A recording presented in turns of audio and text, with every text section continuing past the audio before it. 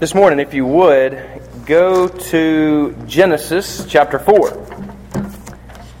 Genesis 4, and many of you will already know where I'm going with this story.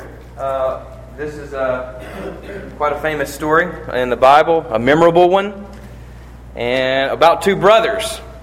And so it kind of strikes a chord with me because, I have a brother. Brothers always fight, they say, and, there's a different kind of fighting with brothers. Like if you try to jump in from the outside, then they both turn on you. But among each other, it's nose to nose. Notice this story from Genesis 4, and then I want to springboard off of that into some more ideas on this idea of righteousness that we've been talking about. Notice, now Adam knew Eve, his wife, and she conceived and bore Cain, saying, I've gotten a man with the help of the Lord. And again she bore his brother Abel. Now Abel was a keeper of sheep, and Cain a worker of the ground. In the course of time, Cain brought to the Lord an offering of the fruit of the ground. And Abel also brought of the firstborn of his flock and of their fat portions. And the Lord had regard for Abel and his offering. But for Cain and his offering, he had no regard. So Cain was very angry, and his face fell. The Lord said to Cain, Why are you angry, and why has your face fallen? If you do well, will you not be accepted? And if you do not do well, sin is crouching at the door. Its desire is for you, but you must rule over it. Let us pray. Lord, thank you for your word. Your word is powerful. It is alive. It's alive because the Holy Spirit, the ultimate author of these words, is with us and able to speak to us today. And so, Lord, we need a word from you. I need a word from you today. I don't need the human word, but yours. Give us that. Give us that, we pray. In Jesus' name, amen. Back in the day, there used to be these things called car phones. Some of you were around when they first were invented. And, it's this big, basically, landline inside of your vehicle. You understand what I'm saying by a landline? I mean, it had a cord and everything, and it was big time. I mean, you're talking about big. Now, apparently we're going back to some of this stuff going big, in these cell phones, like the Note 4 is basically like having a laptop up to your ear, But I guess we're coming full circle on some of it. But used to, just imagine the first people who had a car phone. I mean, they were pumped about that. I mean, sitting here talking. I mean, you can see the little swivel or spring-like cord, and right on, And so, I mean, it was a thing of maybe pride. They were happy about it. I mean, this was a new thing. You could talk while driving down the road. Who would ever even have thought of that? I mean, back in the day, who would have ever even thought of such a thing? And yet, from that one spark of innovation comes, of course, the cell phone, which probably every one of you has very close to your person right now. I mean, there's not many of us in this room that are not going to have a cell phone that's literally touching us. Especially seeing how much they cost now, we want to make sure they're extremely close to us. And they are close to us in more than one way than just the physical way. We feel like we need them. They have become a necessary part of our life. We don't even know what to do without our cell phone. We feel lost. We feel like having no wedding ring on. It makes you feel, you just feel like you're in a sense naked, missing something. And yet, when this spark of innovation of having a, phone, being able to talk to people on the phone, driving on the road occurs, no one really saw the unintended consequences. You say, what do you mean? Well, no one would have guessed how important cell phones would have become the first car phone that was given. I mean, if you did, then you're going to be rich, which is really hard to do. It's really hard to guess these things. no one really foresaw how many deaths would occur because of cell phone usage while texting. I mean, having that big phone there, you would have never really thought that it would have come one day to where text messaging even would be something that's important at all. And yet it was. It was an unintended consequence that many people die each year or distract or have wrecks and cause bodily harm because they're on their cell phone. They can't get their eyes away from it. Also, there have been many marriages to be affected by cell phones. I mean, now you basically have the world at your fingertips. And cell phones, if you've ever noticed, being around people, especially college students and whatnot, I've noticed that people guard their cell phones. You don't touch my cell phone, bro. You don't mess with my cell phone. That's like the cardinal sin in our modern world is you don't mess. I mean, if I picked up your cell phone, hey, this is pretty nice. Hey, whoa, oh, okay, hey, yeah. I mean, we were on vacation and we needed a picture, and Jessica's like, just ask somebody. I'm like, this is a pretty expensive device I just got. I'm not just going to hand it off to anybody to take a picture of me.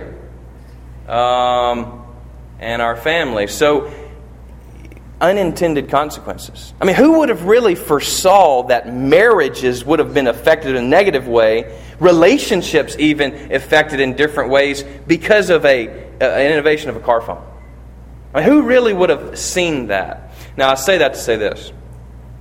In the Bible, there are some unintended consequences for the things that humans get themselves wrapped up in.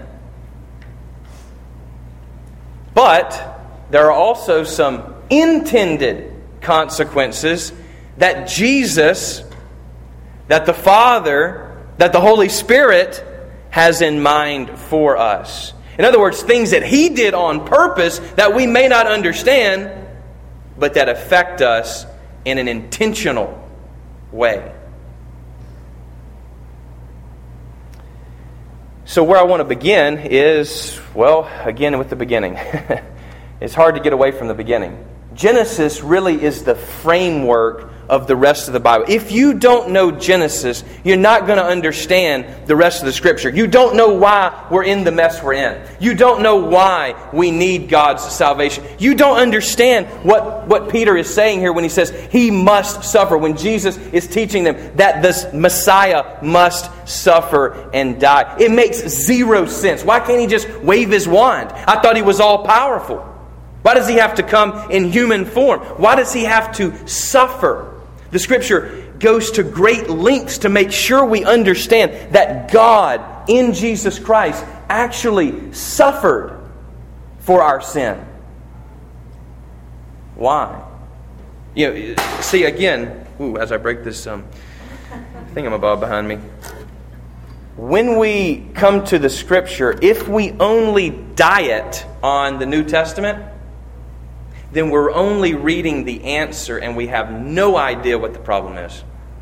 No clue at all what the problem is. We're deficient. We're anemic. And so this is one reason why I've forced myself to find each of the topics that we're going to cover in the Old Testament, to ground it in what was written first.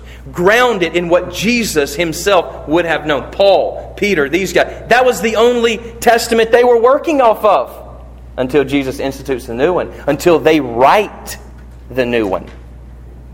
They're not looking at a New Testament copy. So let's begin in Genesis 3, after the good creation that we talked about last week. And we see that Adam and Eve sin. But now that they have sinned, that is then passed on to their children. You would think that sin would be contained in your own body, in your own person. I mean, this is what you hear today, isn't it? In our modern cultures. Look, when I do something wrong, it's only affecting me. People plead with you. This only affects me. This is my body. I get to do what I want to with my body. And it's like screeching in my ears because it sounds like a little brat child screaming at God, "This is mine! This is mine!" screaming at me, "This is mine!" Where'd you get it from? Well, you bought it. Okay. Well, now I'm going to take it away and throw it in the garbage and burn it. That's what I tell them, at least. I don't really do that, but I should. No, it's not your body. Never forget, I tell this story often, probably too much, but a guy from my dad's church worked at Huntsville Hospital for a little bit, and he was assisting a cardiologist there, and they came to the lady, her husband had I don't know, some kind of wild heart surgery, that they didn't know if he was going to make it out of or not. And they came into that little waiting room where she's waiting to hear the news, and he comes in, he says, "Hey, everything went well. We were able to do this, we were able to do that. He's fixed up, he's ready to go." And she's, "Oh, thank God." He said, "Why are you thanking him? I'm the one who did the surgery."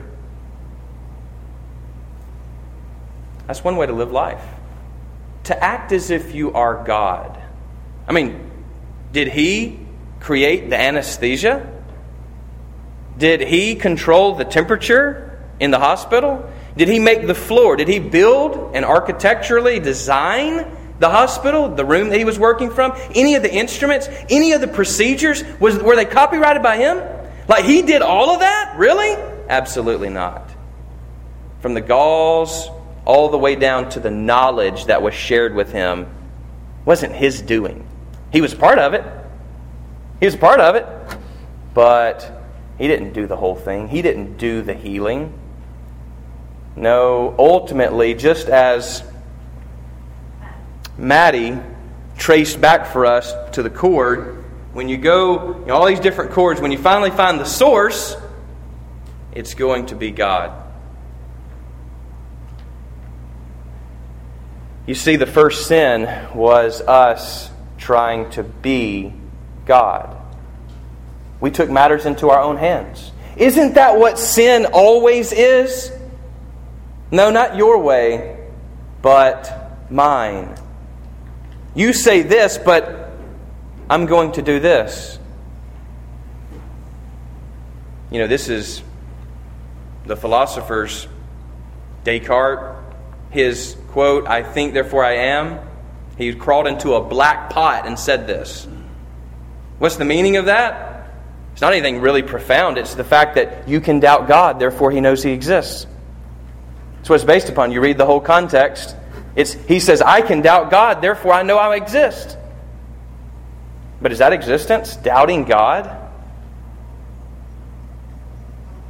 Crawling into a black pot? Sounds like quite a life to me. No. Notice our text today. Now sin goes from a marriage to a family, to brothers, to fratricide, brotherly murder. And, there's much to talk about here, and we just don't have the time to do it. But ultimately, God accepts Abel's sacrifice. He does not accept Cain's. We're not told why explicitly. It probably had something to do with the heart. Even if you do the right things, you check off all the boxes of what you're told to do and be as a Christian. If you don't love God, you're missing the whole boat. It's about loving God. Your obedience comes out of loving God. Just if my 4 sons, if they did everything I told them to but didn't love me, I would feel a failure. I want them to ultimately love me as their dad. You see, when we failed God, there were some unintended consequences. You see it right there in Genesis 3, right? They take of the fruit. They're trying to be like God, remember? Eve, sitting there reasoning with the serpent. The serpent says, "Look, God doesn't want you to take this fruit because He knows that you will be like Him." Now that's a great thing to pursue, right? Being like God. Shouldn't we all want to be like God? And yet she takes of the fruit and eats. Takes matters into it. Was directly forbidden not to take of the fruit. Took it anyway to try to be like God. The opposite happened, didn't it? She tried to hide from God. They began to argue among themselves. Their innocence was lost. People today will make fun of you if you haven't done certain things. This happened to me all throughout high school. Oh, you hadn't done that? Wow, this guy's a real noob. He has no idea about life. C.S. Lewis makes a great point. He says, the person who indulges in sin doesn't know how strong temptation is. You say, that doesn't make any sense, man. I mean, the guy who's, addicted to women or addicted to this or that, I mean, he's got to know. I mean, he just can't even hardly help himself. Temptation is so... No. It's the person who has resisted for 50 years and never indulged. That's where temptation is the strongest. Not in those who... It's easy to be bad. That's the point. And yet it's applauded in our society. You want to get on the news? Do something stupid. Do something bad. Blow something up. Kill some people. That's how you get on the news. Nobody's going to reward you for going the speed limit. But they'll let you know when you're not. This is the way our world works. It's not the way God works. He rewards those, the Bible says, who diligently seek Him. Not seek their own. Not seek the things of this world. You see, something changed in us. Death was brought to us. It was introduced to humanity. God did not introduce death. This was an unintended result of our sin. You say, why do you keep saying our sin when Adam and Eve did it? Because it affected all people that came from Adam and Eve. Adam being mankind, Eve being the mother of all living. That's what those two terms mean. That means everybody. That means every single person in this room. This is why the Scripture is able to say, there is no one that is righteous. No, not one. Which, by the way, that's Romans. And yet he's quoting from the Psalms. And yet, something remains in us that God empowers. By His grace, we are not just a dead leaf. Yes, we're dead in our trespasses. We are not able to pick ourselves up off the ground. And yet, by His grace, something in us remains that He can work with. In other words, you say, man, and this is always an anomaly to me. It always is troubling, really, when you see this happen. And that is some guy at work that is just, he hates God. He hates the things of God. He's, complete agnostic or atheist or whatever the word is of the day. And yet he's a good person. He does good things for people. He does way better things than you. I mean, he treats people kindly. And that's always kind of boggles the mind for us. We don't really know what to do with that sometimes. Well, you know what? John will tell us in John 1 that Jesus is the light that lights every person coming into the world. Now, does that mean that person's good works get him to heaven? Absolutely not. Even our best works, our good works, are filthy rags. That's what Isaiah says. Now, that term he uses there has to do with a feminine product. I'll let you fill in the rest. That's what Isaiah describes our best works as. That's our best. If we, when we, in other words, we cannot work our way to God. He must come to us. His grace must come to. And this is what we call prevenient grace. You say, "Oh, now come on, now don't be using these big words. You do at work." I mean, I hear all you engineers talking. Y'all use some massive acronyms, and it boggles the mind that you can remember all these different ways of talking. I'm clueless when you tell me what you do for a living, and I still don't know what you do for a living. So don't come at me saying, "Hey, don't be using big words, man." We're talking about God. We're not just talking about how to design a missile. We're talking about God Himself. We're going to have to use sometimes some big words. This term, prevenient grace, means the grace that goes before us. Now, I've already mentioned several times in our service already that God is with us and that He goes before us. That is the promise in Scripture.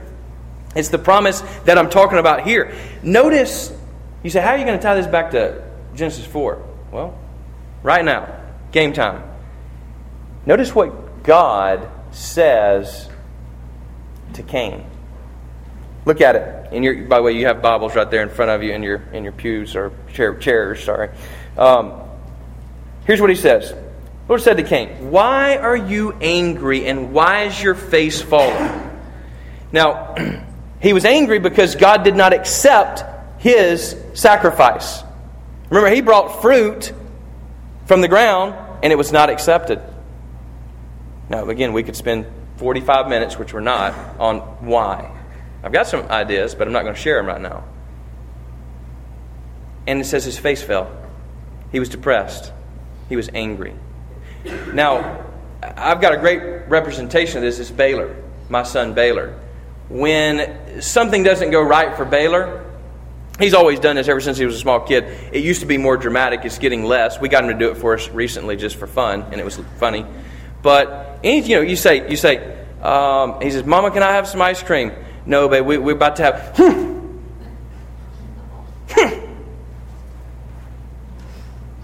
This is what he does. He clams up. He closes up and he puts his head down.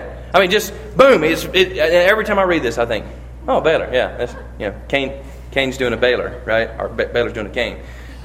His face fell. He was angry. He closed up. Notice what God says to him. "If you do well, will you not be accepted?" Again, righteous. Right. "And if you do not do well, sin is crouching at the door." Now, isn't that quite an image? Have you ever felt sin crouching at your door? Yes, you have. Conviction, conscience. Even people that are good and whatever else, even bad people. Save some psychos, have conscience. Even people who say they're relativists. If we were to take a small baby and say, "Okay, well, if everything is relative, then you can chop this baby into 100 pieces." Do it. No. Culturally, societally. No. Why? Why? Keep pushing. Why? It's because something in us God is working with. I don't know what it is, but it's something. He gives Cain a choice. That's the point here.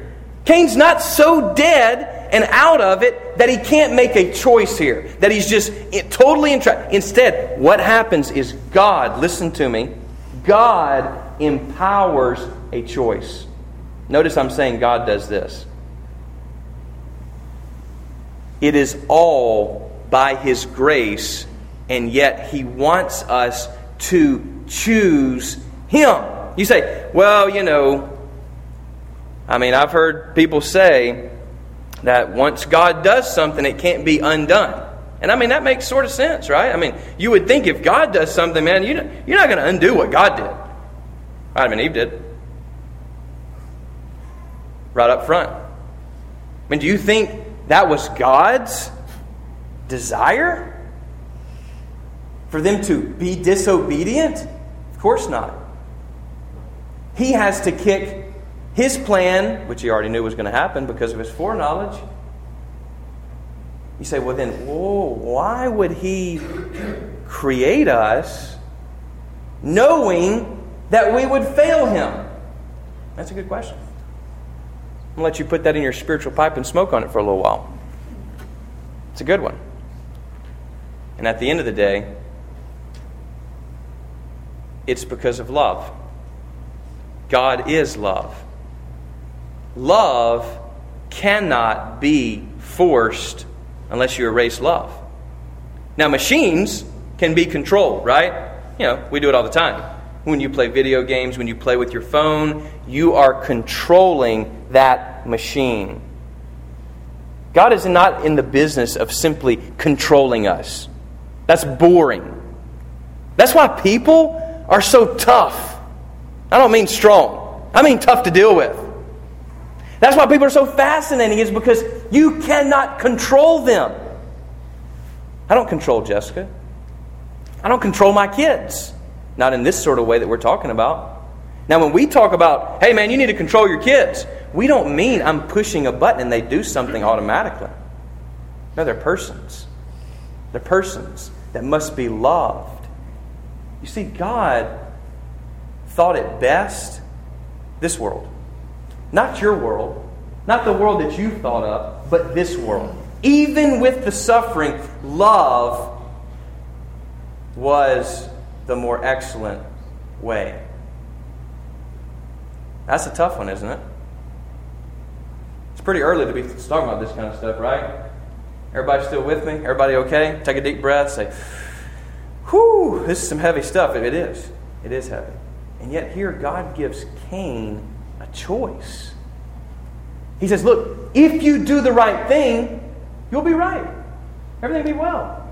If you don't, sin is crouching at the door, and there's going to be some unexpected, unintended consequences. You felt this in your own life before. You've done some things. You've entangled yourself up in some stuff that you never meant to happen. We all have. The good news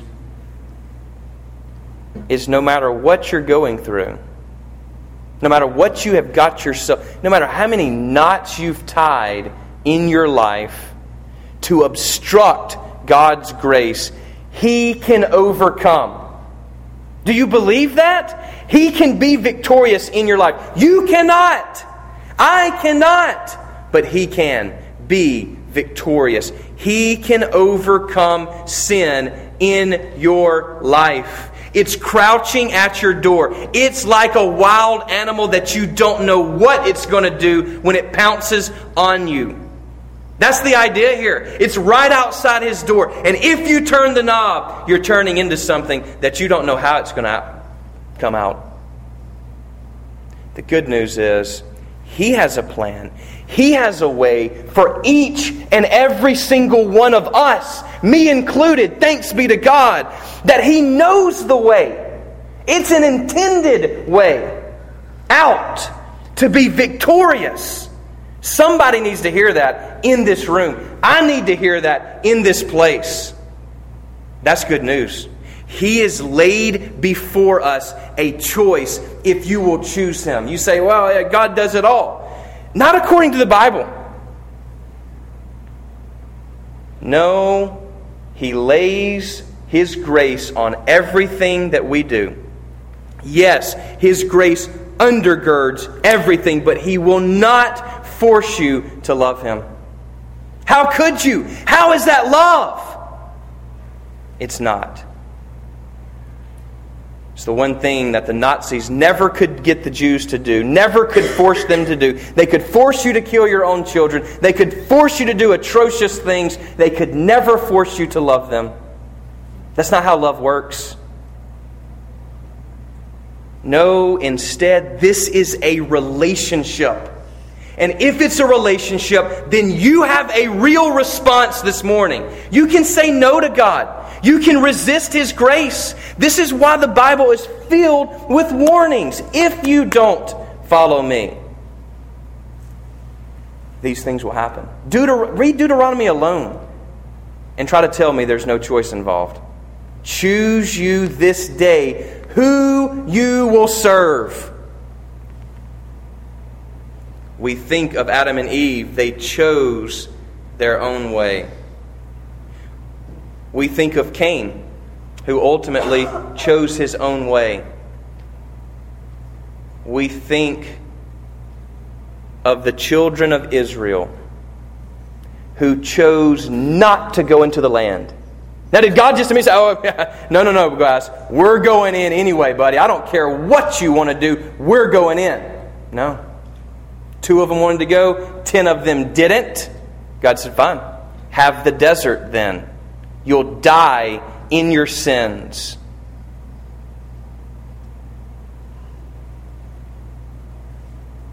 There's a place to go for those who don't want to be with God. It's called hell.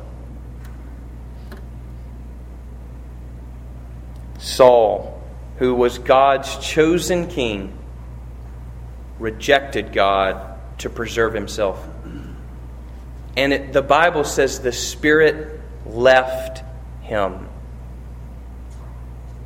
Solomon, who was the wisest man in the world, the Bible tells us, that wisdom was given by God, and yet when he was old, his pagan wives turned his heart away from God. Ezekiel has a vision right at the beginning of his book, and he's transported to the temple. And he goes through, and the priests are worshiping images on the wall. Even some of them pornographic images on the wall. Animals of all kind, which represented different gods. He then moves to the outer part of the temple, where the women are weeping for Tammuz, which they would have sacrificed babies for. And then he goes outside of the temple and they're worshiping the sun god. Then he has a vision that the Spirit leaves the holy place and moves to the gate on the east where you enter. And then from there, the Spirit goes from there to the Mount of Olives. And he's not seen again. The Spirit left. The Spirit was grieved, was quenched from the very elect people of God. Paul will warn us in Romans. He'll say, if God cut off His own people, who are you to think that He's not going to cut you off whom He's grafted in, you Gentiles? Think of the rich young ruler who has God standing before him, and he cannot let go of his riches in order to embrace the way of God. And the Bible says he went away sorrowful. Think of Judas Iscariot, one of the chosen, elect disciples of Jesus, an apostle, planned to be and yet not, because of his choice of money.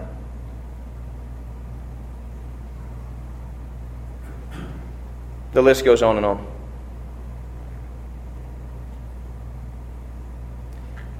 Now, that doesn't leave it all in our court. You say, well, you're just saying that, we're in charge of our salvation. I'll choose this day, and then the next day I'm not going to. No, that's not what I'm saying at all. I'm saying that there are certain moments in your life that God brings you to. There are certain times where there is sin that is crouching outside of your door, and if you don't go to Him in those moments, there are unintended consequences that are out of your control. I'm saying that no one comes to God unless the Father draws him. I'm saying that the Holy Spirit must awaken you. He must convict you of your sin. He must call you. You don't just come on your own. You're not in charge. I'm not in charge. And yet He tells us to come boldly before the throne of grace to obtain mercy. Do not let anything this morning get in your way of God's righteousness, of pursuing His face. You know, Paul calls preaching foolishness, and it is. I mean, we could go on for days. I could plead on for hours. But it's not necessary. You've heard enough this morning. The Spirit has already said enough right in here. If you reject God today, there's no promise for you. Zero promise of what could happen. So you're just trying to scare me. No, I'm not. Just trying to be for real. I don't like scaring people. I don't like to be scared.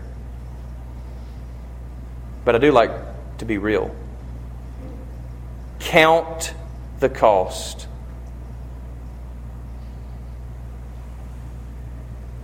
Cain didn't. And he killed his brother. What have you done to produce death in your life? What have I done? The only right response is to repent and believe. It's the message Jesus came preaching. Repent and believe. If you've been awakened to your condition, if you have heard the call of God, do not quench the Spirit. Go to Him. Plead with God for His mercy, and He'll give it to you. When you seek His face, everything else is going to be taken care of, Jesus says.